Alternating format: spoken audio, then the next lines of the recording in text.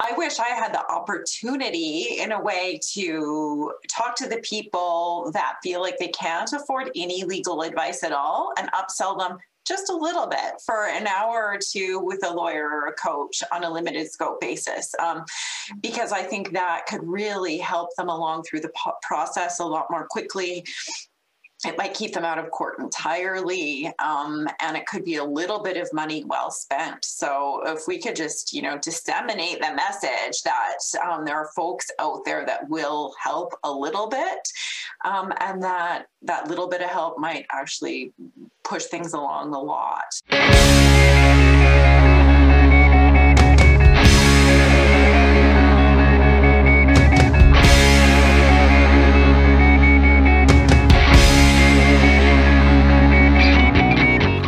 Welcome to episode 13 of Access to Justice. I'm your host, Heather Malarick of Merrick Law. My co-host is Evan Clark of Kahane Law. We're also joined today by our very special guest, Kim McDonald of McDonald Advisory. Kim's a financial advisor and insurance advisor with Raymond James. You can find us on YouTube, on our A2J podcast channel, and online at a2jpodcast.com. Hi, Evan. Hi, Kim. How are you guys doing today? I'm good, Heather. I'm doing very well. I got the 5G chip implanted into my shoulder last week. Excellent. So you're navigating satellites now in your dreams, or what's happening there? Yeah, it's free Wi-Fi for life. Great. Worth it. Super. And how are you, Kim? Hi, Heather. Hi, Evan. Hi, Ken. Hi, everybody. Yes, we're doing great today. We're excited. I don't really know what we're talking about today. This is a whole new area of the law that I don't know anything about. So I am really excited to just sit back and listen today, I think. So thanks again for having me on your program. Awesome. Well, without further ado, I'd like to introduce our guest today. He's kind of like the Superman of family law. We've got Ken Proudman here today with us. He is the president of the Alberta Legal Coaches and Limited Services Society. During the day, he's a partner at a law firm, family law lawyer, and arbitrator at Bar LLP. And at night, he teaches the Advanced Family Law course at the University of Alberta. He's a regular speaker at the Legal Education Society of Alberta, the Canadian Bar Association, and the Alberta Civil Trier Lawyers Association events. He's incredibly smart, incredibly generous with his time, and he also did the Harvard negotiation class, which I think is just so impressive. So I'm so pleased to welcome you here, Ken. How are you today? Yeah, not bad. Just blushing heavily. Thank you for the introduction, Heather. I'm happy to be here. Well, I'm just saying the things about you that are all true. So, an amazing set of accomplishments, and I didn't even list everything that you get up to. But we've referred to you already, Ken. Your name has already been dropped multiple times on this podcast. It seems like once an episode, I'm referring to your website, Family Council, and resources that you make available on there and facilitate on there. So we're so excited to have you with us and have a real life family law celebrity, as Heather just described. See, I just go home and I see myself as like a dog herder. All right, go outside. Now come back inside. Well, Ken, you were kind of like part of the inspiration for this podcast because I think you're just an example of generosity of information being put out there in the world. And you're so giving with information precedence to other lawyers and so committed to putting legal information out there that's accessible to not only other lawyers, but people in the community. So thank you. And thanks for being here with us today. Oh, my pleasure. You're very welcome. And I think it's the newer generation too. We got started sharing with Napster and torrents, and it's just, I think it's a cultural shift. As it used to be that precedents were heavily guarded, and I think a lot of people are still a little bit cautious about putting things out there, but once you get comfortable with it, it's great to be able to share, and so that we're not all alone at the end of the day. Down with IP. Yeah, no, it's a good point. I think you're right, Ken, that it's a bit of a cultural shift. You know, I remember when Napster was a thing. I remember when that hit. And I mean, but before Napster, we were dubbing CDs onto tapes. And even I had, you know, a high speed dubbing tape deck. So like going from one tape to another tape. Yeah, I've definitely used the precedences from your website that I've adapted for myself, but very helpful, very useful. I think the plural is precedenti. Is that correct? Oh, I didn't know it was a Greek word. So Is that real? I feel like we could ask you about so many different topics, Ken, but today we've invited you to share a little bit about limited scope services. And that's our topic for today. And well, you and I are together on this committee, and I think now officially are we aboard? Yeah, this was the last meeting. About this. So, but I know that this is a concept that would be new and of interest to a lot of our listeners. So I'm going to ask the first really broad question, which is just basically, what are legal scope services? So they take very different forms. So there isn't really one specific definition, but I think the approach that our new society is taking is to split it into two different kinds of concepts to help for it to be a little bit more digestible to people. One is we've kept around the older concept of a limited service, or what we've called unbundling in the past.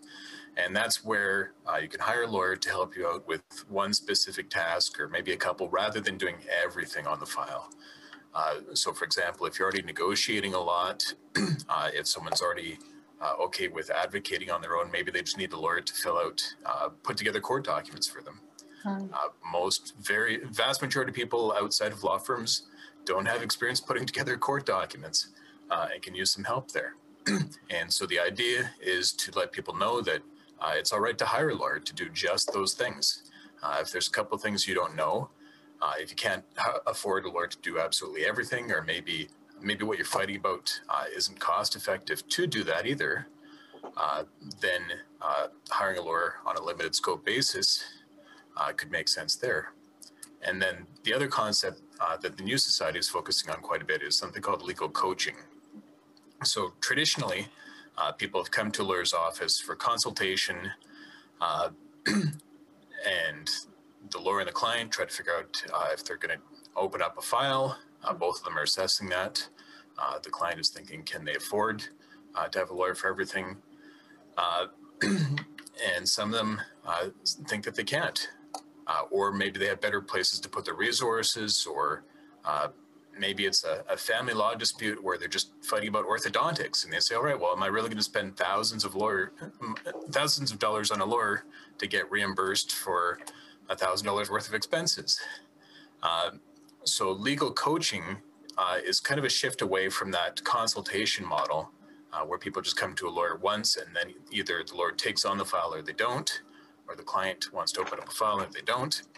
So instead, the idea behind coaching is that we want people to know that it's okay to keep coming back to lawyers, even if they don't want to hire them on a full-time basis. If they come back when there's a dispute, if they want to do part of the negotiation or the court process on their own, at least lawyers who are identifying themselves as being willing to do legal coaching are happy to have people come back to them for that ongoing advice. It doesn't have to be a one-time consultation. They don't have to pretend like they're going to open up a file just so they can get a lawyer to speak to them. Lawyers are willing to share their knowledge. And some legal disputes, you don't necessarily need a lawyer for. There's especially, like my practice in family law, so I'm probably going to end up referring to that quite often. But in family law, take a parenting dispute, for example. surely there's a lot of people don't feel comfortable advocating for themselves and getting their positions out there, so they'll hire lawyers for that. But some people are comfortable getting the facts out there. And the test when it comes to most parenting disputes is just what's in the best interest of the child. Right. There's certainly a lot of little points when it comes to just procedure going through court, so it's good to get advice there. But when it comes down to the nitty-gritty of negotiation, once you have enough information about what are common disputes, what kind of arguments turn judges off or might just not be feasible, once you've had those consultations, especially on an ongoing basis, it might be feasible for a lot of people to resolve their disputes there, just with some backup. So that's it in a nutshell anyways. So the goal is kind of, go ahead, Evan. Oh, okay. No, you know what? I want to hear what you had to say first. And then I do have a question though, so put me in the queue. Yeah, I was just going to say that the goal then is kind of to try and fill in some gaps in an efficient way where someone might need a little bit of legal advice or guidance, but they can't afford, or maybe don't even require that full representation that most people imagine when they're hiring a lawyer. So maybe they just need an hour or two for some legal advice, or like you said, drafting some documents or things like that. What's an affidavit? And have a lawyer walk them through that kind of thing. Yeah, exactly. Okay. The whole idea is to promote flexibility at the end of the day. Just trying to find out what are the needs of the people requiring legal services, and making it clear that there's lawyers willing to adapt and be a little bit more flexible, that don't necessarily have to follow the traditional model. Because there's a variety of ways to get through legal dispute that don't necessarily need a lawyer at every step. And it's not just for the people who can't afford legal services too, because I know that you see quite often, especially in family court, like there are people who definitely could afford lawyers, but they just feel comfortable doing it themselves, and their priorities, their financial priorities are different. Right. They have better things they can spend the money on, like in family disputes, they can spend the money on their kids. So it's not uncommon to see, for example, even doctors regularly representing themselves in family court. I see that fairly often. Most doctors could definitely afford lawyers, but they have the willingness to figure things out and the comfort advocating on their own. All about flexibility. Yeah. So in that example, that might be a doctor might feel comfortable enough advocating for themselves. They might feel comfortable with the paperwork side of things, but they might come to someone like you or me to say, like, I just don't know what the law is on this orthodontics piece. So let me spend a few dollars there and get that figured out. And then I'll feel comfortable going ahead and doing all the other parts of it myself. Yeah, exactly. And especially like because of our federal provincial system, each province has its own set of laws, and sometimes it's quite different from the laws in the other provinces. I mean, sometimes there's overlap, like child support rules tend to be fairly similar, other than a couple ways that they've been varied by appeal courts. But that means that because there's all these different provincial sets of laws, sometimes the law is quite different between provinces, and it's difficult to find information out online. And so one aspect of the new society that we put together is to try to get a little bit more information out there. But alternatively, I mean, until that happens, until we have great resources out there, then people being able to go to lawyers to be able to get that information just quickly, rather than having to spend hours and hours trying to figure everything out and worrying about, all right, well, what online is out of date already? What am I reading? Is it actually applying to a different province? Does it even apply? Am I going to go in there and they're just going to laugh me off and say, no, that's the wrong law, or it changed last week because of the pandemic? Right, yeah. An extra comfort level so you can prepare a little bit. Okay. And the idea behind, behind resolving a lot of disputes, just from a negotiation theory standpoint, is that people are a lot more likely to resolve disputes when each side has the same type of information. So if both sides know about the facts that are out there, That's usually the first step in a lot of disputes, is just exchanging information and documents. But then after that, both sides have to have a fairly similar idea of what the legal result might be. And because that's the background of most negotiations. I mean, in a lot of legal disputes, you can agree on, you have quite a bit of freedom to agree on what each side is willing to agree to. But it's nice to know what the alternative is, is if we don't come to an agreement, what would happen if we go to court? And so if each side has that, then hopefully people are entering into settlements that are more informed, less likely to be bullied if you know that you have a strong position, but maybe the other side is ridiculing it, or maybe you feel nervous about whether your position is right or not. Having that information is just critical. And so going to a legal coach, being able to go back to someone to run ideas by them might be crucial. It could help resolve a dispute right there. Right. Even before we really started pressing for legal coaching, I remember there'd be so many people who would come to my office, would give them a consultation, give them a lot of information, and then they'd thank me because that information helped them resolve the dispute. Just that extra confidence, or maybe even just knowing some of the options out there, some of the different outcomes that might happen in a dispute, that might give them a little bit more ideas of what might happen. So we want to make that widespread. You mentioned, well, I did too, I guess, our society. So can you tell us a little bit more about that? Yeah, I'd love to. So the new society is called the Alberta Legal Coaches and Limited Services Society, or for short, ALCOS. It's definitely a mouthful. So luckily our website is a little bit easier to remember, and that's albertalegal.org. So that's what I've been calling it for short. I know some people just call it the Limited Scope Project, or Limited Scope Society. So the idea was to capture what we do, but we still have the short albertalegal.org domain names that were a little bit more memorable in that respect. So our society, we were just incorporated in March of this year. So it took a little while to get to incorporation, because really this has been under works since about 2012, really. Because I believe it was back in 2012 that the National Self-Represented Litigants Project started getting some steam, and there was a 2013 study from Professor Julie McFarlane of that same project that really started to get things going in Canada. And so there was another organization that was based out of Alberta called the Canadian Research Institute for Law and the Family, and it decided to put out a pilot project about limited scope services in Alberta.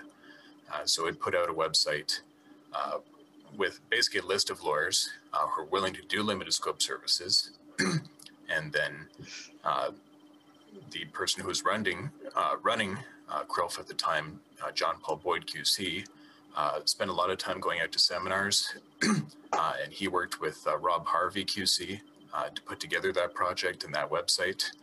And they really put a lot of work into promoting limited scope services in Alberta. And at the same time, they also did a study. They're sending out survey cards and promising gift cards, I think, so they could get some feedback from both lawyers and clients. And the idea was, all right, we're putting this website out there. We're going to let lawyers be on there for free, but we want you to give your feedback. And so they put together a study that let us know how was it working? Was it actually helping people? And it was an overwhelmingly positive response. Fortunately, that's why we're here. That's why we're still around. And on top of that, too, it gave us a few ideas of what was really working, what wasn't working. So we found out that, for example, legal coaching seemed to work fairly well. A lot of people have reported that that's worked well for them. So it's been a heavy focus of the New Society. There was some misconceptions. So, for example, I think especially a lot of third-party service providers were sending people to the lawyers, basically saying that it was a free or discount service, which it isn't. Like, lawyers are still charging oftentimes the regular hourly rate, or maybe a fixed fee in some situations. Actually, probably a lot more situations than you'd normally see. But the idea is that just because of the model, if you're only hiring a lawyer for part of it and doing part of resolving the dispute on your own, then naturally it probably should be less expensive, unless you're sending multiple emails per week to your lawyer, maybe, or to your lawyer for 2 hours a week coaching. That could add up over a year. Right. So from there, once that survey was completed, the project was wound up a little bit, as well as the CRILF itself. And so we decided to start up a new society. And there's 7 people on our board of directors now who've put together that new society. And we're hoping to promote legal limited scope services. We're hoping to promote legal coaching. We want to make sure that there's regular education opportunities out there, so that lawyers can get trained, so they can do it a little bit more effectively and are a little bit more willing to help, knowing that they have the support and knowing that they're doing it right, and just to educate the public in general, to speak to third-party organizations to try to promote limited scope services, so that we have people on the ground who are speaking to people who are having disputes. And the largest component of the new society is our new website, the albertalegal.org website. So that's where we put a lot of time in to have a state-of-the-art brand new website that's very easy to use, very easy to match people up with a lawyer, and all kinds of additional resources on there. So between your time as a partner, a teacher, a dog wrangler, you're also very adept at web design. So you've done a fabulous job on the website, and there's a bunch of resources on there. That's where you can find lawyers who are willing to offer these kinds of services. And if there are lawyers out there that are interested in offering these kinds of services, that's where they can sign up as well, right? To join the project. Yeah, exactly. Yeah, so the albertalegal.org website is where lawyers can sign up. They can set out what kind of area of law they practice in, what kind of limited services are they willing to provide. And then that way, when people are looking for lawyers who provide those services, it's really easy. The first page just has each of the municipalities. You click on which municipality you're in, then what type of area of the law do you need. Looking for someone who can do business law or family law, whatever the case is. And then there'll be a list of lawyers who match that criteria after that. So meant to be very easy to use. So you don't have to scroll through all 88 lawyers. It's a bit quicker to match people. And we're really trying to encourage lawyers to participate too. So the lawyers who are on the website more often, or most recently, are the ones who end up being higher in the rankings. Right. I've got a clarification question here. So from the non-lawyer side, there's some things I'm trying to sort out in my brain right now, and was hoping, and probably all 3 of you might be able to chime in on this. The way I have understood things is when people are looking to separate divorce, lawyers like for people to sort of identify their sticking points, the issues, the problems that need solving. So I know of a lot of people who are trying to figure out what route they need to take on first. Do they go to mediation? Do they go to collaborative law? Do they go to a litigator? What's the first step? And my assumption was that each one of these types of lawyers, even arbitrators as well, they want people to have clear issues identified. So then when you're talking about limited scope, I'm thinking, well, aren't all lawyers sort of narrowing down the key issues and working through those? How is this sort of a la carte limited scope situation different than what people would encounter anywhere else. Was hoping you guys could comment on that. Yeah, that's a great question. And so I guess it depends on what type of legal dispute there is out there. So typically, traditionally, let's say if someone has disputes, they call a lawyer and say, hey, I'm having this dispute. I just need help. I need help.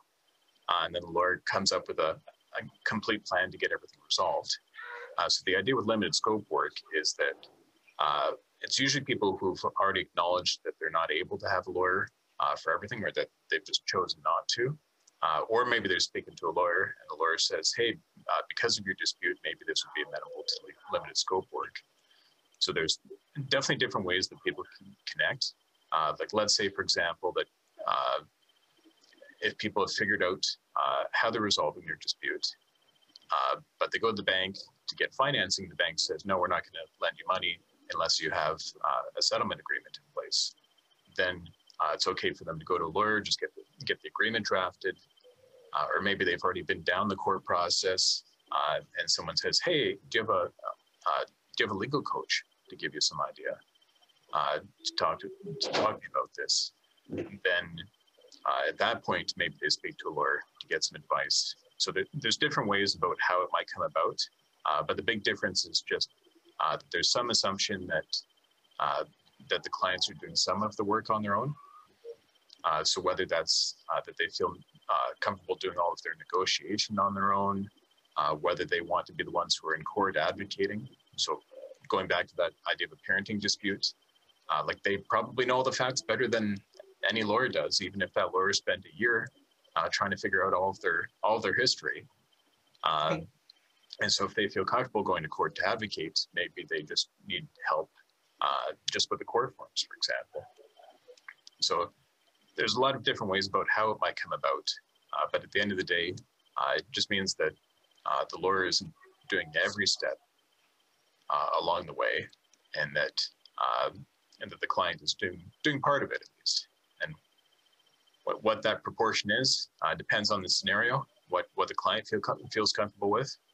There's certainly a lot of people who don't feel comfortable doing any of it on their own, and so they hire a lawyer to do everything. And that's just the traditional model. But I guess the idea is that part of the idea behind the society and the concept and the philosophy that we're promoting is that doesn't necessarily always have to be the default. As even as lawyers, if someone comes to you and says, hey, my ex won't reimburse me for their portion of the kids' braces, then maybe the lawyer should be saying, all right, well, rather than me charge you $10,000 to fight about this, Right. One option is that I can give you the information. I can tell you how you can file in court. I can steer you to the resources. I can be your coach. I can be your support, so you feel comfortable doing this. But at least you won't burn through a pile of money, more money than you'll get out of it. So it's just a change in philosophy at the end of the day. And that kind of comes to my question, which Heather didn't come back to me, so I had to jump in myself. I sell limited scope retainers so hard, and not very many clients take me up on it. And some do, and I have, and those are some of my favorite files where I'm just helping coach somebody through it. And we meet periodically for a brief meeting where they give me an update and I help them figure out what to do next. And I feel great because I feel like I'm really providing a lot of value to this person, and they're taking care of getting everything done on their own. And I think it's a real win-win from my perspective. So what, in your experience, and Heather, please answer as well, is the biggest hesitance that you see in clients from, like, why do they choose, even when it looks like they could probably do it, why do they choose to pay more to get the full representation? What is the biggest thing that keeps people hesitating from getting a legal coach or paying for a limited scope service? Yeah, that's a phenomenal question. And I mean, there's a lot of factors that go into it. Is I think that most people who contact a lawyer are just intending for the lawyer to take care of everything. They've already made that decision. So we're not gonna be able to convert most of the people that come to us, and that's not why they're calling us the majority, and that's okay. But I think part of the idea, especially behind the society, is to be able to connect people who haven't made that step. Is maybe they've just started to go down the court path themselves. Maybe they're just so intimidated that they just gave up on their legal rights, that they never even bothered in the first place. And so the idea is to connect those people who aren't the ones who call lawyers first, to be able to say, hey, we've got options. Speaking to a lawyer doesn't have to mean thousands and thousands of dollars. Is that there's other options out there. We can support you in different ways, that there's that happy medium. So I don't think we necessarily have to convert to all the people who are coming to us. And I think there's a lot of factors of why people want to have a lawyer for every step. I mean, a lot of it would just be anxiety. Like even if an automotive mechanic told me that I could do a big project on my own, well, it would take a huge amount of time. I'd always be worried about it. I'd always be worried about something going sideways. Like, what if I plug in the wrong thing in my car, and then I'm stranded in -40? Like, I think people have the same anxieties about legal services.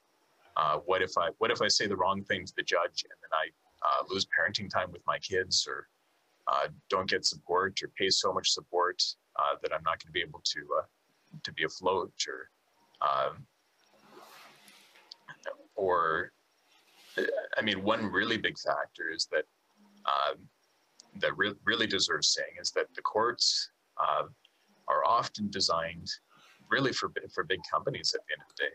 Like, we've got all these big procedures to make everything fair, and discoveries and undertakings, and mandatory dispute resolution services, and hiring experts, and having to go through all these steps to get to an ultimate trial.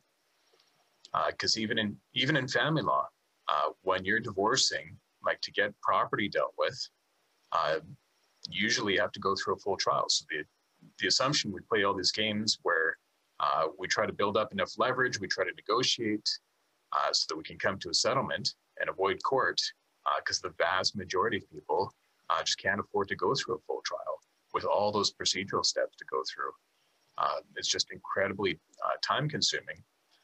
But there's some people who are just inevitably going to end up going through a trial at the end of the day. And so having lawyers who can at least help them get through those steps, even though the vast majority of people can't afford to have a lawyer go through all of that, could be very beneficial there as well. And so in some cases, it's just out of necessity that we have to provide these alternative methods, because there's a lot of people in courts who are representing themselves. And right now, they're frustrated. I'm sure it's incredibly intimidating to be in court and not know if you're going to say the wrong thing, and have a judge be really unhappy about it. And because judges get frustrated, and what they see is sometimes improper uses of the court process can tick them off. And of course, we're using very limited government resources, and the courts are already strained and slow. So really, it means that as a profession, if we can change and we can help people out, if we can let them know you don't have to be on your own anymore, is there's alternatives. Like, really, my dream is that eventually judges will even ask people who don't have lawyers, hey, do you have a legal coach? Have you thought about getting one?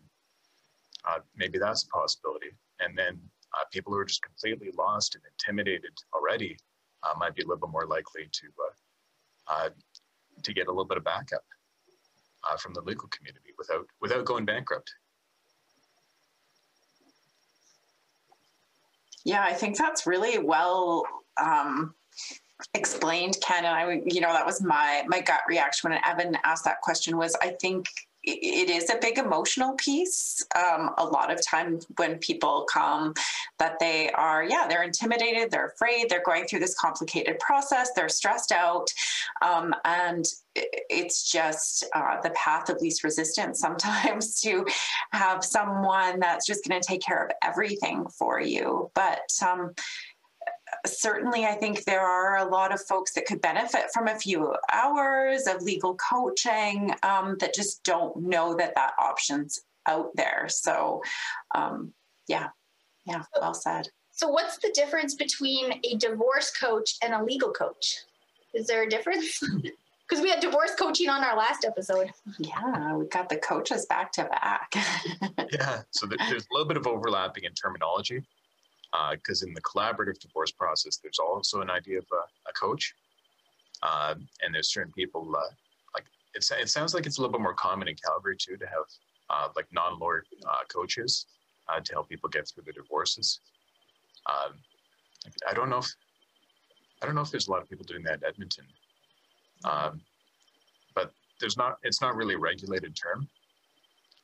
So that's why there's a little bit of overlap between what happens and what people call themselves. So people just for marketing purposes have used that term before, or have used that term to be a little bit more of an intermediary in a separation. There's certain people who have marketed themselves as just being there for support, especially for people who don't have lawyers. So it's just a term that overlaps from that perspective. So same thing with our society. We just had to pick a term, and we thought that term was the best way to explain. Because I think it kind of invokes the idea of someone who's a player out on the ice, maybe, and then they go back to their coach, and their coach gives them a little bit of direction. So we just thought it was a simple term, but there's not really any regulation, not really any law about who can call themselves a coach, and that's okay. You'd be getting legal advice, though, still from a coach, or from a legal coach, or could be getting legal advice from them, where a divorce coach would be sort of helping you more with those communication and emotional aspects of the divorce, but wouldn't be able to give you legal advice as a non-lawyer. Right. Right? Exactly. So I guess legal coach would be more of coaches who are lawyers. Lawyers You do get pep talks from both, though. Yeah. I definitely pep talk my clients that I'm coaching. You can do this. Court's nothing. You got this. Just go in there. You say, "Hey, I want a JDR. Let's do it," and you get it. I'm gonna start doing that. Maybe we should be giving foam fingers. I know, like when I was articling, even my principal was convinced that this is the way, a key way that we can bridge the gap of the access to justice problem is through limited scope retainers or legal coaching. And so very early, like right from the beginning of my career, I was encouraged to do it, to offer that as a service, and saw the benefits of it. And so I've always tried to do it. And I have one client that they came to see me, and they were very adamant of like, I don't want full representation. I can do most stuff myself. I just need a little bit of help. And like I was joking about giving the pep talk, but really that's a lot of what I provide to this client is they'll get an email from the lawyer on the other side or something, and my client will be freaked right out about it and be like, I need to talk. And then, I'll have a talk and just let them know, oh yeah, this is fine. And you just don't worry too much about it. Continue on with your plan. You have a good plan, and whatever it is. And that doesn't cost my client that much money. It could be like a 15-minute phone call. And to that, and then, okay, they've got that, what you were mentioning before, Ken, of like having that confidence to be able to go up against somebody that might otherwise be bullying them. I'd hate to ever think a lawyer is bullying, but I think it does happen. to have that confidence to stand their ground, to know like, no, okay, I have good solid grounding on my side, and it's okay for me to stand up here and I know what I'm talking about in this particular instance. And I think that this particular client is like super happy to pay me for the legal coaching that I'm providing. And I think this client has spent an exorbitant amount before it was a high conflict case. And so to her, she sees the value. Not everyone can see that, especially right from the beginning. Sometimes, it seems like the person has to get burned first before they realize, oh, this is not feasible. I don't know. What are your thoughts on that, Ken? Have you seen that as well? Yeah, I think in general, a lot of people who don't have lawyers and are still going through the court system are people who have really exhausted a lot of the resources already. The people who've already paid for lawyers before, and they've seen a lot of what the lawyers have done. So they're starting to get a feel of the court forms and a little bit more about the court process, and they've learned enough to go out on their own. But at that point, I mean, sometimes it's too late. If they've already spent a lot of resources, then it's tougher to go back to a lawyer. And it's really, I mean, a lot of those people are the ones who we want them to know that it's possible to keep coming back to a lawyer, either for specific tasks that they're not comfortable with, or for coaching in general. So, for example, I've always really enjoyed all of the limited scope work that I've done, but there's one in particular that got me really excited about it, and it was one where I was just hired for questioning. And the questioning transcript ended up being very useful, and it was someone who already had a lack of resources, had already gone through lawyers before, and then after that, they hired me again for a different service later on. They're that happy, and we ended up getting everything resolved. So there's certainly a lot of people who feel lost in the system. They don't have the option of hiring lawyers to do everything anymore. And I think you're right too, is that once they can kind of see what's happened, once they have a little bit of confidence to do things on their own, then it's just nice that they know that there's that option out there. A little bit of a hybrid approach. It's not all or nothing anymore. They don't have to go back to that type of scenario where they're paying lawyers to do everything when that might be beyond their budget. You know, that's another point, though, that I just thought of about this particular client that you mentioned is, like I said, before it was really high conflict, and there's been a steady state for a number of years, and now this client just wants to get a divorce. And my client is not interested in protracted litigation. She's not interested in fighting in court about stuff. Just wants to get the divorce done, and there's some minor issues that need to be resolved for that. So her approach is practical, and I probably more practical now than it was at the very beginning. You know what I mean? So I think that also kind of helped make this person more suitable to that type of a arrangement now than before.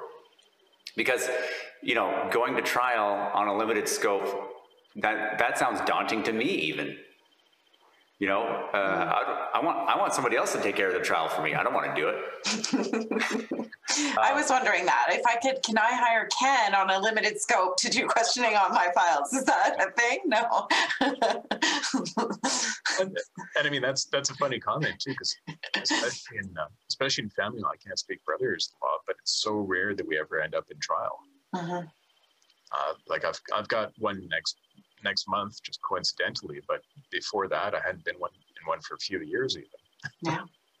And so it's not like lawyers are in trial every day either. No.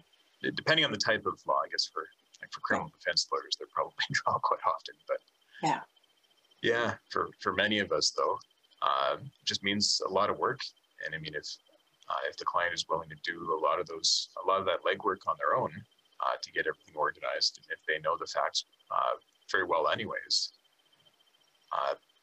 then I mean it's going to be a daunting process either way, and trials are always going to be messy, and picking what what you can actually get into and not being able to go through everything, and maybe not being able to hire all the experts you'd ideally wish you could afford. But it's something that lots of people do get through on their own, but they can get through it in a lot more efficient and cooperative and less intimidating process if they have a little bit of support behind them. Mm-hmm. Mm-hmm. So I've been busy doing a compare and contrast in my head while you guys are talking. And okay, hear me out on this, and I want you guys to set me straight. So we have many people who go to mediation to solve onesie-twosie issues. It's supposed to be cheaper. It's a place where many people are attracted to that idea. And I'm starting to wonder if limited scope with coaching is the legal version of the mediation route, because it's a little bit cheaper, but you will get legal advice, but you get that potential, chatting things through with somebody. So like, how do you explain this to people when they're trying to put themselves into a bucket where they can afford their divorce?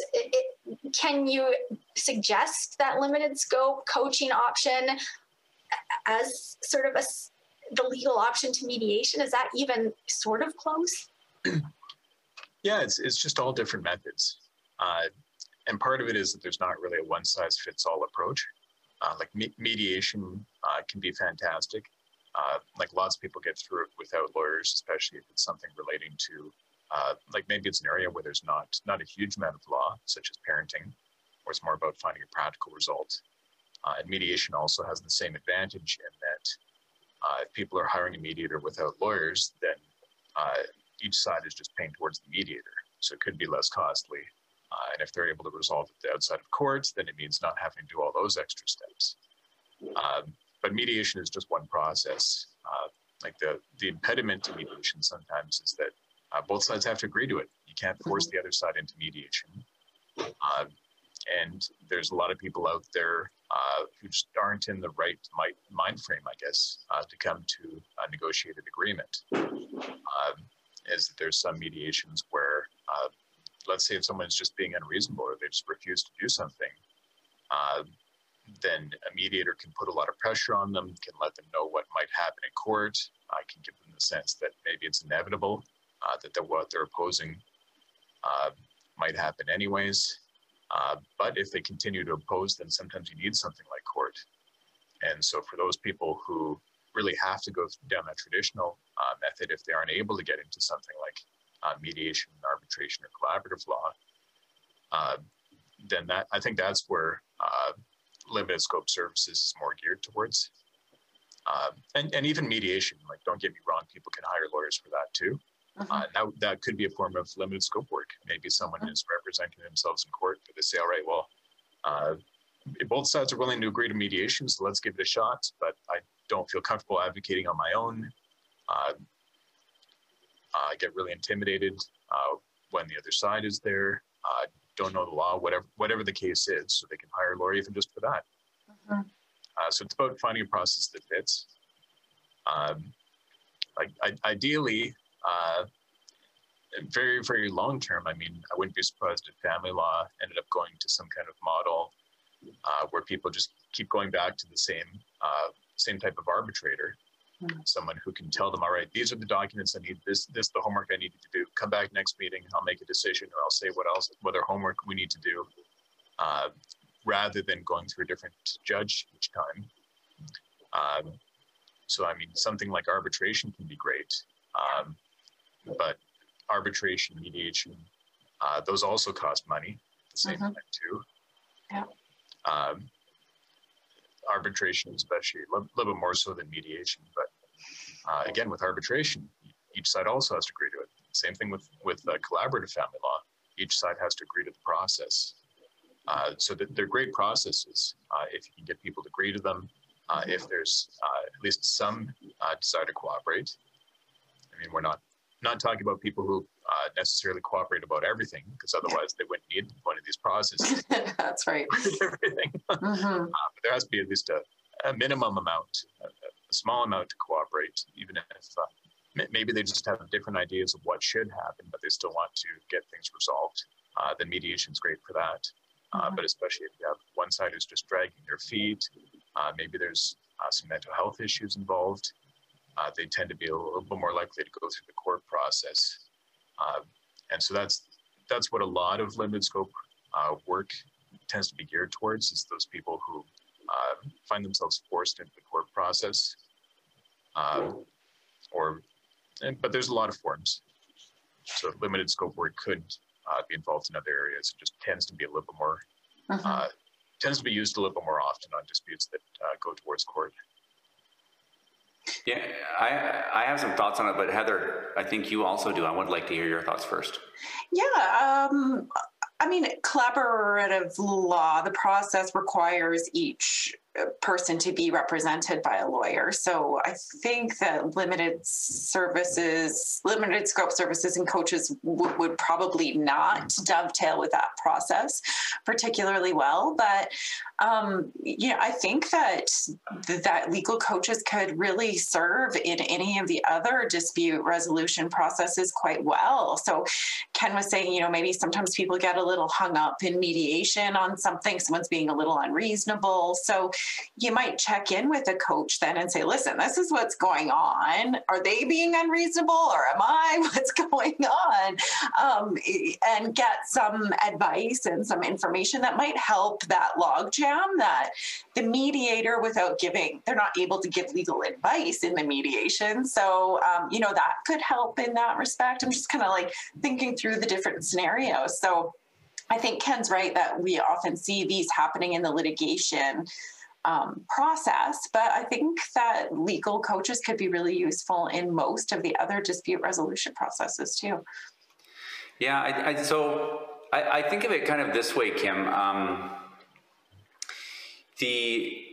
the very outset, like when I first meet with a client, I look at the end of the meeting, I talk about options for resolving things, and generally it kind of goes like this. The best and cheapest way to do it is direct negotiation.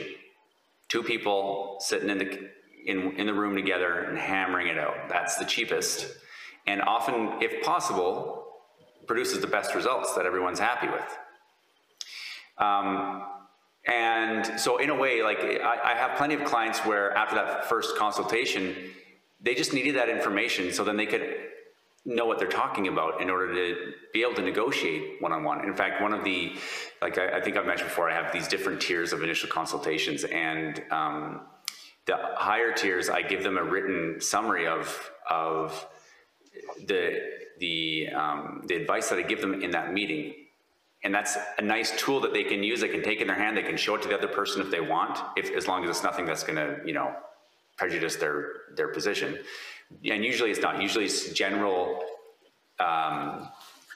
advice about their situation, not necessarily like something that would be a problem to share. And so they can take that into negotiations and show them, look, this is what a lawyer said is the reasonable this is what the law says about child support, or what about or about spousal support, and that can be a tool to help them. And so that's in a way that's like a limited scope. Yeah, even though I don't necessarily talk about it that way, but that is a situation where they've got advice from me and they've taken that and then they can go and do something themselves. And then kind of like the next step up would be represented negotiation. And then if that's not working out, and mediation would be in there as well, somewhere in between those or something, then you need a third party decision maker if none of those work. And so arbitration or court. And yeah, I think Ken summed it up well, where they could be involved anywhere along that process. Now, Ken, you are an arbitrator, right? Yeah, that's right. And you are a mediator as well. Experienced one, but sorry, what's that? Not a particularly experienced one. I'm just starting to get into arbitration. But you are an experienced family lawyer. And we've talked before about how important it is that if you're going to choose a mediator, it should be a family lawyer that's experienced that can help make sure that the result is good. And I would say arbitrator the same. And so do you, Ken, as an arbitrator, because arbitrators, not everyone will allow what we call self-represented litigants. Well, they're not litigants in this case, but self-represented people to come to an arbitration. Do you have self-represented people in in your arbitrations, or do you allow that? I haven't yet, just because my referrals tend to be from other lawyers. And most of my practice is separations involving businesses. So I think at that level, people tend to be just more likely to have lawyers. Mm-hmm. But in theory, though, I wouldn't have any kind of problem with someone who's self-represented being part of an arbitration. And I think it'd be a great idea if they had a legal coach. Because in arbitration, you're hiring a private individual, and sometimes we'll do fixed fee quotes. But even then, like when I do a fixed fee, I usually say, unless there's some kind of change in the scope. So unless maybe new issues come up and then all of a sudden we need extra days of hearings.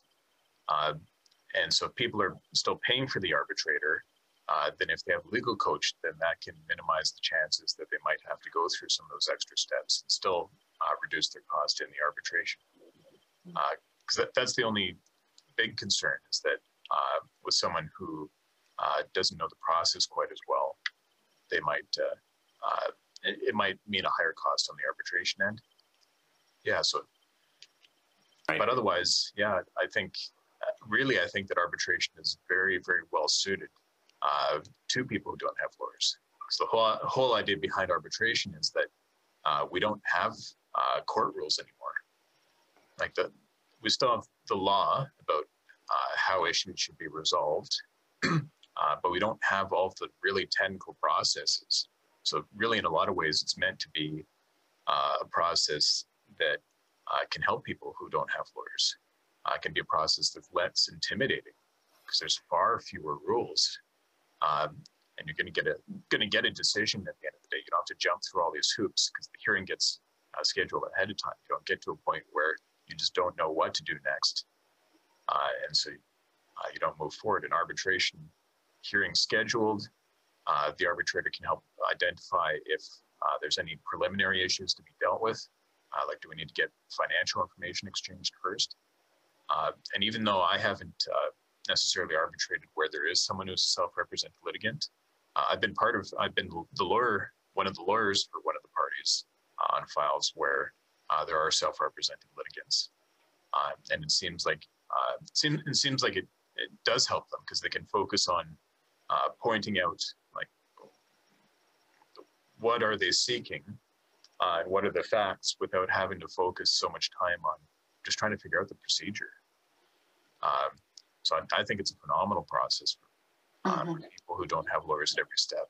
But something like coaching can be very helpful in just making sure that everything's done efficiently, that there aren't issues that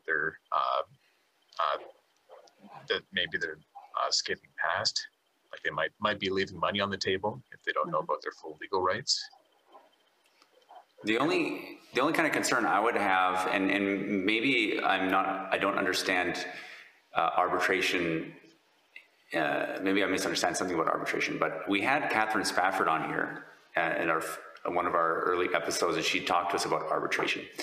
And one of the things she told us is that the arbitrator can only make a decision based on what's presented to the arbitrator. And so the only concern I would have is if a self-represented individual is going to be able to present the law that supports their position and present enough to enable the arbitrator to make a decision, if that makes sense. Yeah, exactly. I mean, you have to be able to point out what you're asking for. Like if someone is in an arbitration and they don't ask for something, the arbitrator probably won't address that. And it could even be an error for the arbitrator to address it if someone doesn't bring it up. Because the arbitrator has to be neutral. Like they can't try to think of what might be an argument for one side, even if they don't have a lawyer. As they've got to be fair in their process. They can't steer anyone around, as they can help out with the process a little bit, but they're not meant to be there to advocate for someone or to make sure that everyone's claiming all of their legal rights. They're there to make a decision. They're there to be neutral. They're hopefully not helping out either party's arguments. But you definitely want to know what you're going to what you're asking for before you go into it. Yeah, because otherwise you might be leaving something on the table. Mm-hmm. I have one pretty practical question, I think, which is if I'm looking at hiring a legal coach or someone to help me out with a limited scope services sort of situation, how do I know what I'm responsible for and what the lawyer is responsible for? Like if I get a letter from the other lawyer or get served with something, how do I know who is doing what with that thing? Yeah, that's an excellent idea, because it brings up a pretty big point about limited scope services, in that there's always a service agreement signed at the beginning, or at least there should be.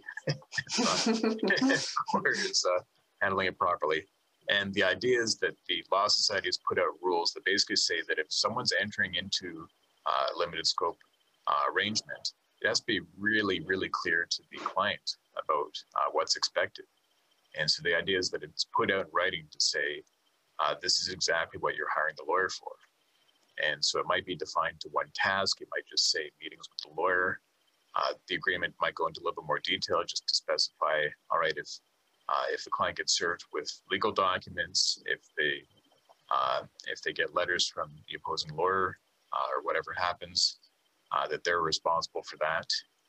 So it depends on how it's drafted, but either way, the Law Society's rules are clear, that it has to be clear.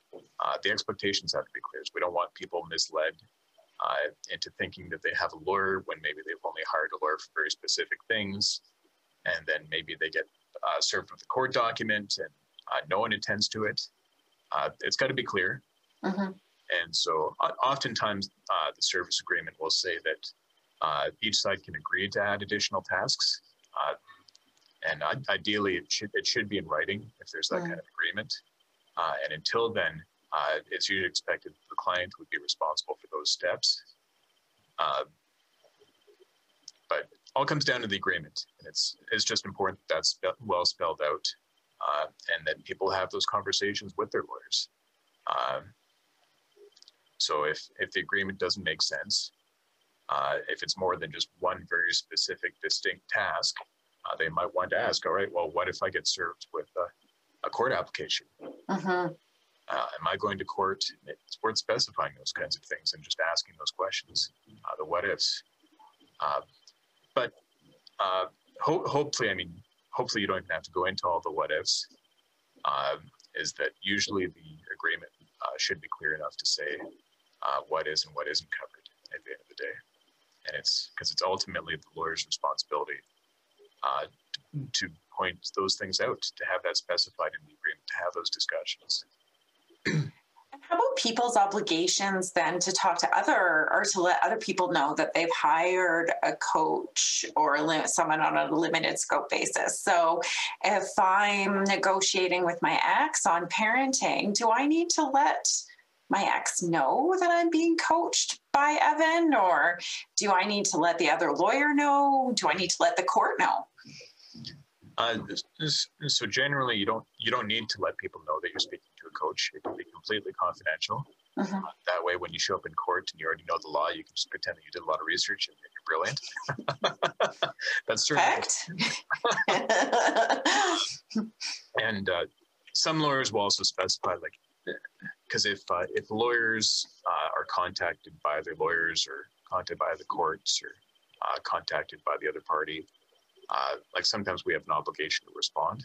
Mm-hmm. And so we might even specify in the service agreement to say, like, look, if you're filing any court documents, you can't list our contact information, because there's danger there too, is that if the lawyers think that they're not representing the person, maybe they're not forwarding things over right away, maybe there's a lag in communication, maybe the other side is misled into thinking what's going to happen and who they're supposed to serve, because people need to know who they should be dealing with.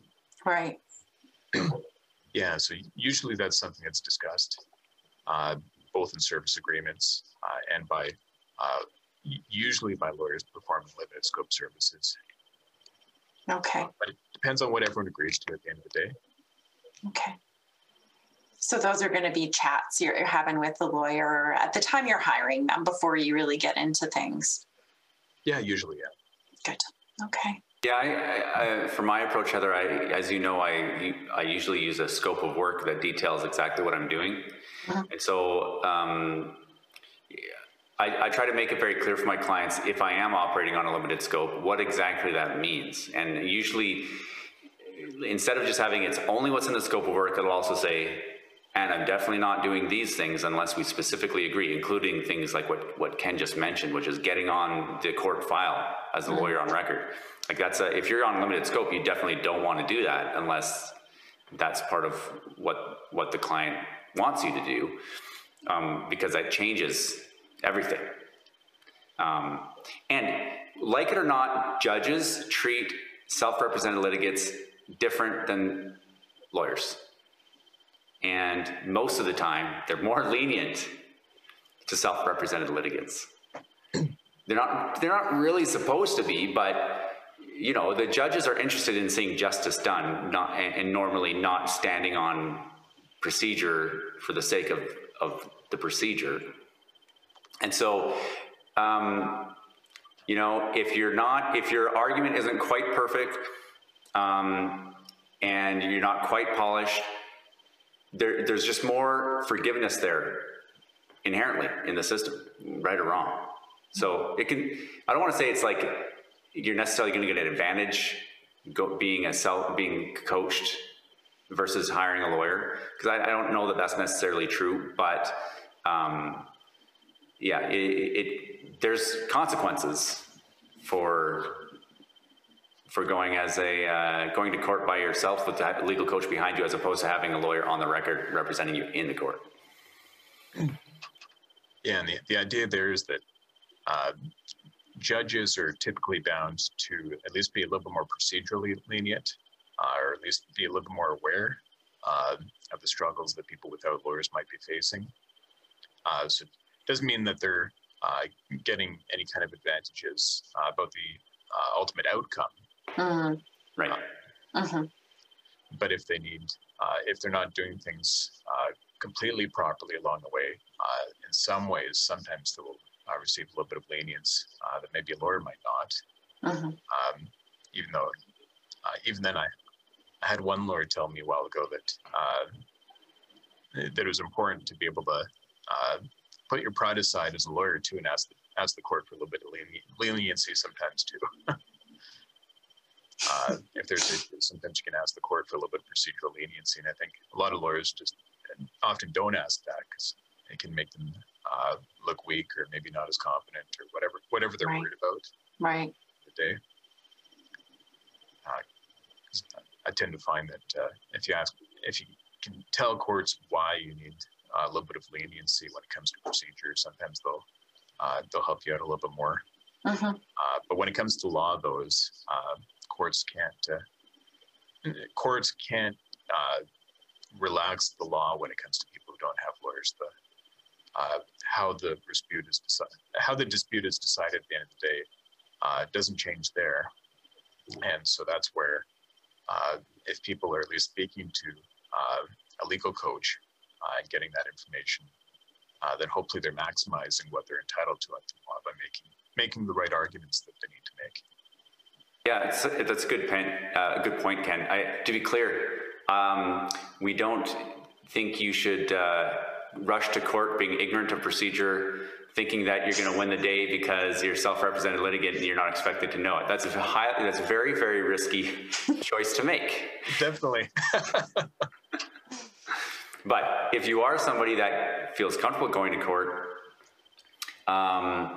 but don't feel like spending a whole lot of money on a lawyer, spend a little bit of money on a lawyer for a legal coach, and it can be money very well spent. Absolutely. So Kim, does that answer your question? Yeah, and I have a Mythbuster question now. Oh. So as we know, many people think that lawyers are money hungry and just trying to get a lot of money from the divorce. Was curious, somebody listening to this might think, oh geez, like I need to warn my friend who's in divorce. Maybe they're a limited scope and not a full scope. They need to be aware of this before going to the lawyer so they're not sold on a full scope when they might only need limited scope. So my question to all three of you is like the upsell, is there an upsell for the extended warranty on the VCR? Do people still sell VCRs? I don't. Only in antique shops. Do you guys upsell divorce like as a full scope, or do lawyers, not you guys are awesome. Is there a risk for people not being educated before going in? I think it's almost a question of a downsell, is that we already have people coming to us who want the full divorce, want full representation. And so we're talking more about a cultural shift to be able to go out of our way to tell people that maybe in some circumstances that's not quite necessarily. Especially if we meet with a client and we find that maybe their financial picture doesn't accommodate, or maybe what they're seeking might not be cost effective to pursue, then it's another option in the lawyer's toolbox. So it's more of an ethical obligation to point that out at the end of the day. When people are already coming to us for more, being able to tell them, maybe you don't need the full meal deal. So I'll call it a downsell. And really, I mean, I don't know if anyone's in family law for the money either. Typically, going back All right, to customs philosophy, really, there's a huge risk in that if a separation is drawn out too long, people run out of money, they become collection risks. Really, we tend to make more money by getting things resolved quickly before people run out of money, because otherwise we're just not getting paid. Look, I mean, the number of people that can afford a real knockdown, drag out divorce there's just not that many of them. I mean, even the Gates, they did a separation agreement before they announced the divorce. Right? Like they know what they're doing. Yeah. So yeah, I think upsell. Ken brings up such good points. So he deals a lot with people who have businesses, and they become quite complicated for that reason. And because a business is successful, so there's money there. And in corporate law, where there's litigation between businesses, there's money there, and businesses can see the litigation as a cost of doing business. Family law is just not like that. There's a finite amount of money. Most people are employees who have a salary that is X, and most people are not operating on 60% of their salary, and they've just got 40% they can burn on legal fees. There's a finite amount of money. And if it starts to get complicated and difficult, then that money runs out, and then whether or not they want to be by choice, they're now without a lawyer. So that's something that I see all the time. I'll have a client come in who doesn't necessarily have a lot of money, and I really try to tell them or make available to them as an option, if they want to keep their legal fees down, that I'll help them as little or as much as they want. And I think, I don't know about Ken and Heather, but the thing that I enjoy the most about practicing family law is helping people.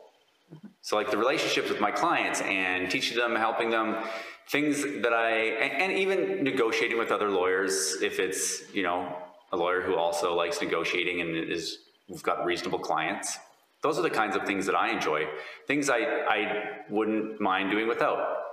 Going to docket court, or, even going to court at all. I wouldn't be upset if I never went to court ever again.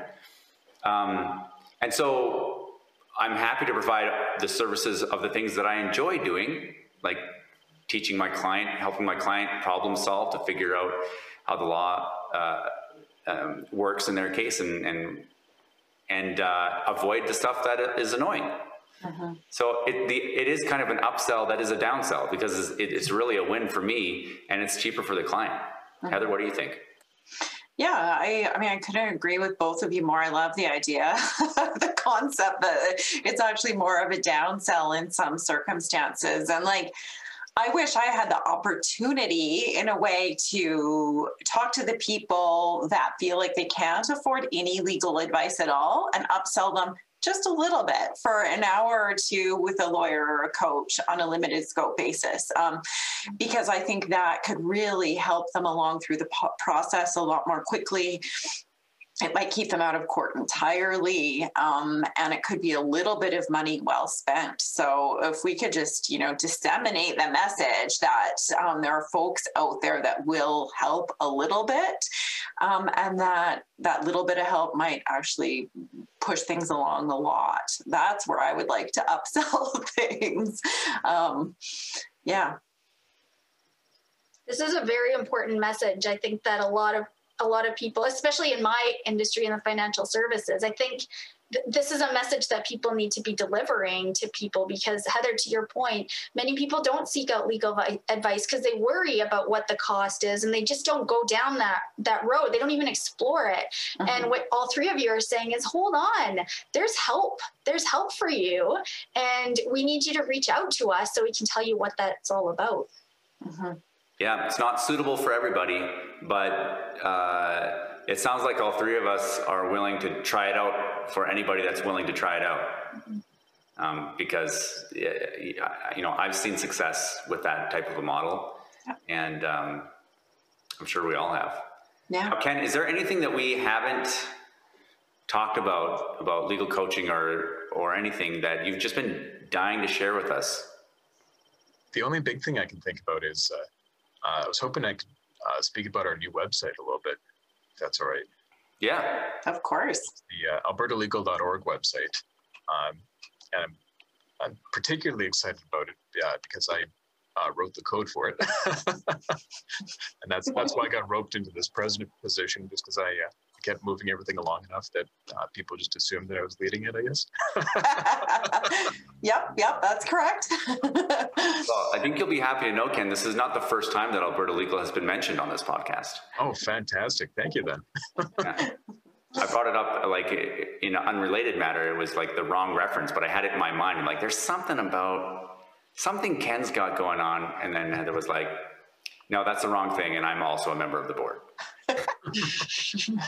So tell it, like, we've talked a little bit about it, but like Alberta Legal, how can people use that as a resource? Like if somebody's like, okay, I think I want some legal coaching or a limited scope retainer, how can Alberta Legal help them make that a reality?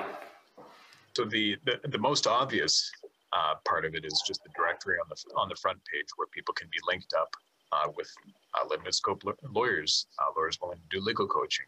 So that part's obvious enough. As soon as you go to the front page, I think it's easy enough to figure out. But there's a lot of parts of the website that aren't quite so obvious. Parts of them that we're still working on, but that we have pretty high hopes that they'll be able to help a lot of people going forward in the future. So there's a few different tabs I'll talk about. So one is that there's a resources tab. And so the resources tab has just some basic information about limited scope services, information about representing yourself, information about courts in general, information about, there's the website. Kim, just so you know, I don't know if, so Kim just pulled up the website and is doing a screen share. We're using Zoom, but I don't know if it'll show up on the YouTube video. It might not. I think it doesn't, because I did this before during one of our meetings, and I think I already edited that one and there was no webpage. So we basically, even for the podcast, obviously people can't see it, but also for YouTube, people won't see it. But Kim pulled up albertalegal.org and we're all just basking in its beauty. Oh, isn't it beautiful? All right, so I'll just be very descriptive then. So there's the resources tab that has information about courts and representing yourself, information about limited services in general. That same tab also has a list of the resources throughout Alberta, the organizations throughout Alberta that provide low-cost legal representation. So we're delving into a different concept because that is really limited scope work. But for the people who qualify, for example, for legal aid, Edmonton Community Legal Clinic, Calgary Legal Guidance, Student Legal Services, Student Legal Assistance. There's lots of regional clinics throughout the province. So there's links for all of those for the people who can qualify. So again, those aren't really limited scope services. That's just lower cost legal services, which isn't the same as limited scope, but we've got the links there anyways. So you can see if you can qualify for them. There's information about some of the different ways of resolving things outside of court, some of them that we've talked about today. So there's links to the Alberta Family Mediation Society, Collaborative Divorce Association, Alternative Dispute Resolution Institute. So they've got different information about things like mediation, collaborative law, and arbitration that we've spoken about. We put up some resources for lawyers as well, because part of our mission is to educate lawyers, to provide them things like model retainer agreements to make it easier for them to do limited scope work. So we're trying to educate lawyers as well. So that's the resources tab. There's also a links tab. And so the links tab is where, for different areas of the law, we've put up useful links. Right now, there's only family law, because we're just in the process of launching everything right now. And we're trying to convince other lawyers to put up links to other areas of the law. So for family law, for example, there's all kinds of links to some of the different legislation that's out there, information about family court, some just general articles about separation, linked to some calculators. So the idea is that, let's say if someone hires a legal coach or hires a lawyer for limited scope services, well, that lawyer can say, hey, if you go to the links page, here's some resources for you. So hopefully the lawyer can also help the person navigate through some of this. But if someone's already representing themselves, well, here's some extra information from them, rather than thousands of people individually consulting lawyers to get this information. Just go to the website, and you can. I'm bookmarking this page right now because like perfect. I've got all these links like bookmarked. So I've got all but hey, here's one website where I've got all these links in one place. Yeah. So that looks great, Ken. And we're just partway through this, and already I'm loving the website. Thanks. And it's all lawyer-generated content. So the idea is that for lawyers who sign in, they can modify all these and they can add new resources and update things. So we don't have a budget, so there isn't someone sitting there every day to see what's changed. But we're hoping that lawyers will help to keep this up to date and review it. And eventually, I'm going to build it in, so there's some kind of reminder that goes out that maybe tells lawyers, "Hey, no one's updated this page for a while. Does someone want to have a look at it?" So a little bit of a work in progress. Similarly, there's a tab that's labeled "Ask a Lawyer," and this one isn't. This one doesn't operate right now, just because I wanted to make sure that the lawyers are trained and know about the website a little bit more before we start having people use it. But fairly soon, the idea is that it's going to be kind of like a chat board. Is if people have just really general questions about the law, so they can put up their question, and then emails will go out to lawyers, and hopefully lawyers will respond to questions. All just really generic things. Like a lawyer can't really give legal advice over low blurb in text. Usually we have to chat with someone for at least half an hour to figure out everything that's going on before we can give a real opinion. But if someone just has a really, really basic question about the law, they can post it here, and then hopefully other people will find it. Because we're also hoping that just by having content, that will help people find us. Because like I said, a lot of people are already going around without a lawyer, not knowing that it's possible to even have a legal coach. And if they're already Googling trying to find out this information, hopefully they'll find our society and know that it's an option. So they can make that decision whether they want to go there or not. So that'll be little bit more like a chat board, the Ask a Lawyer feature. The last big part of the website is the library. And again, a work in progress. But the idea is that it's basically like a Wikipedia kind of page, is that lawyers can add content, just putting out some basic information about the law in general. And then that way, if someone wants to learn about Alberta laws, they can read little summaries prepared by lawyers. So we're still working on this. It's definitely very much under construction because the society and the website are new. But we're hoping that we're able to provide just a lot of information for people so they don't even necessarily have to consult a lawyer, as they can figure out some of the basics on their own if they want to, or they can pay for a lawyer to explain the same things to them. But the idea is just put the resources out there so that people who want to have more knowledge, want to figure out more on their own can. So that's the website in a nutshell. I'm definitely excited about it. So thanks for letting me speak about it. Yeah, it's so great, Ken, because it's just a nice one-stop shop sort of for any Albertan that wants this information can come here, find it in the nice headings that you've laid out, but also have some confidence that it's reliable information as well, because it's been posted by a practicing Alberta lawyer that works in family law. So that's really great. It's really fantastic. And not only that, Heather, it's not posted by a law firm. Right. You know, because a lot of law firms post a lot of good information, but there's... it's a teaser. Yeah. Yeah, it's kind of, and sometimes it can come across as kind of like, well, I don't know how to explain it. But the fact that this is from, a consortium of lawyers from disparate practices, because that's, yes, you wrote the code for it, but Heather doesn't work at Barb Card, right?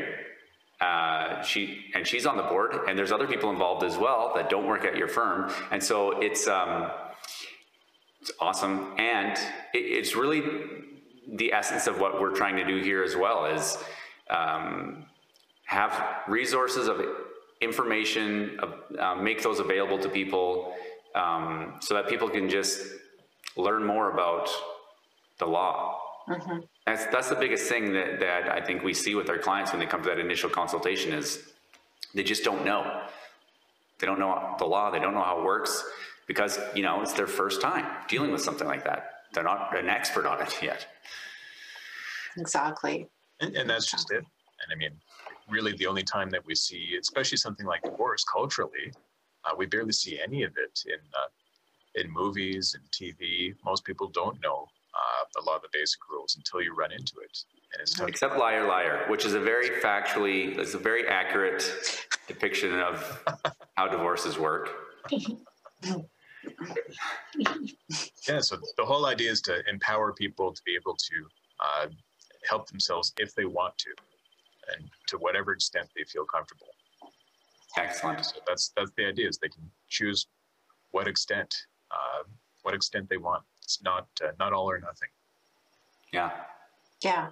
I think that's such a great message, Ken, and to send to folks out there too, that they have options and they have some control and some decisions they can make about how much they want to involve a lawyer and how much information they can get on their own. So, there's also the other.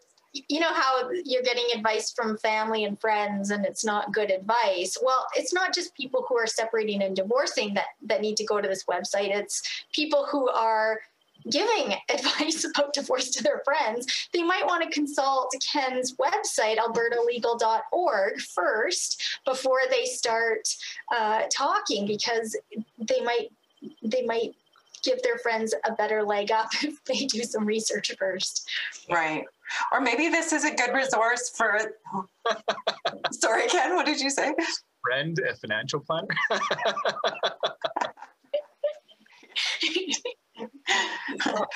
Or maybe if your mom is getting too opinionated about your divorce, you could give her this website to go to and say, go to Alberta Legal. Just go to albertalegal.org and then we can talk about this. I just worry that people think that like Alberta legal means like legal cannabis or something like that.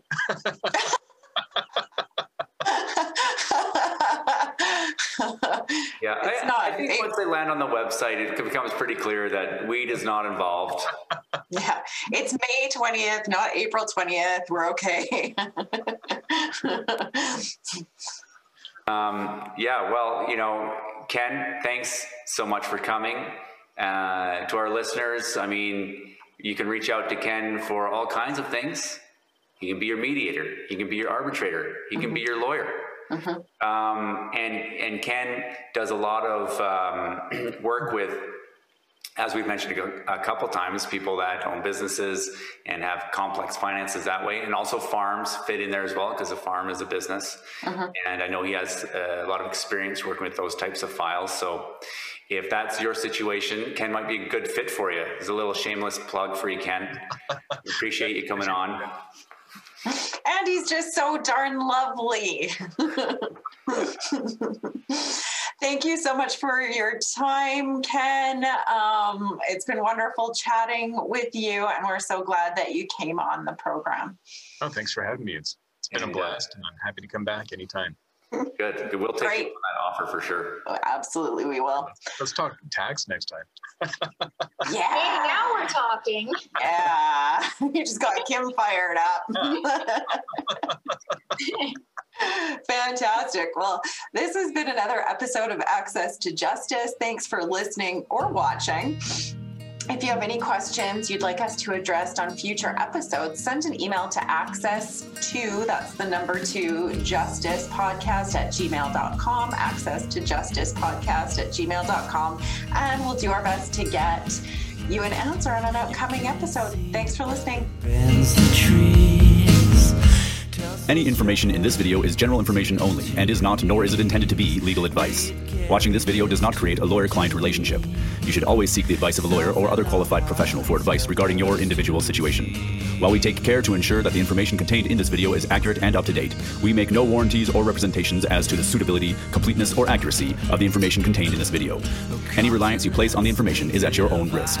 Kahane Law Office, Merrick Law, Heather Malarick Professional Corporation, Evan Clark Professional Corporation, Evan Clark, Heather Malarick, and any guests will not be responsible nor liable in any way for any content, including but not limited to any errors or omissions in the content, or for any loss or damage of any kind incurred as a result of any content communicated in this video, whether by Evan Clark, Heather Malarick, or by a third party.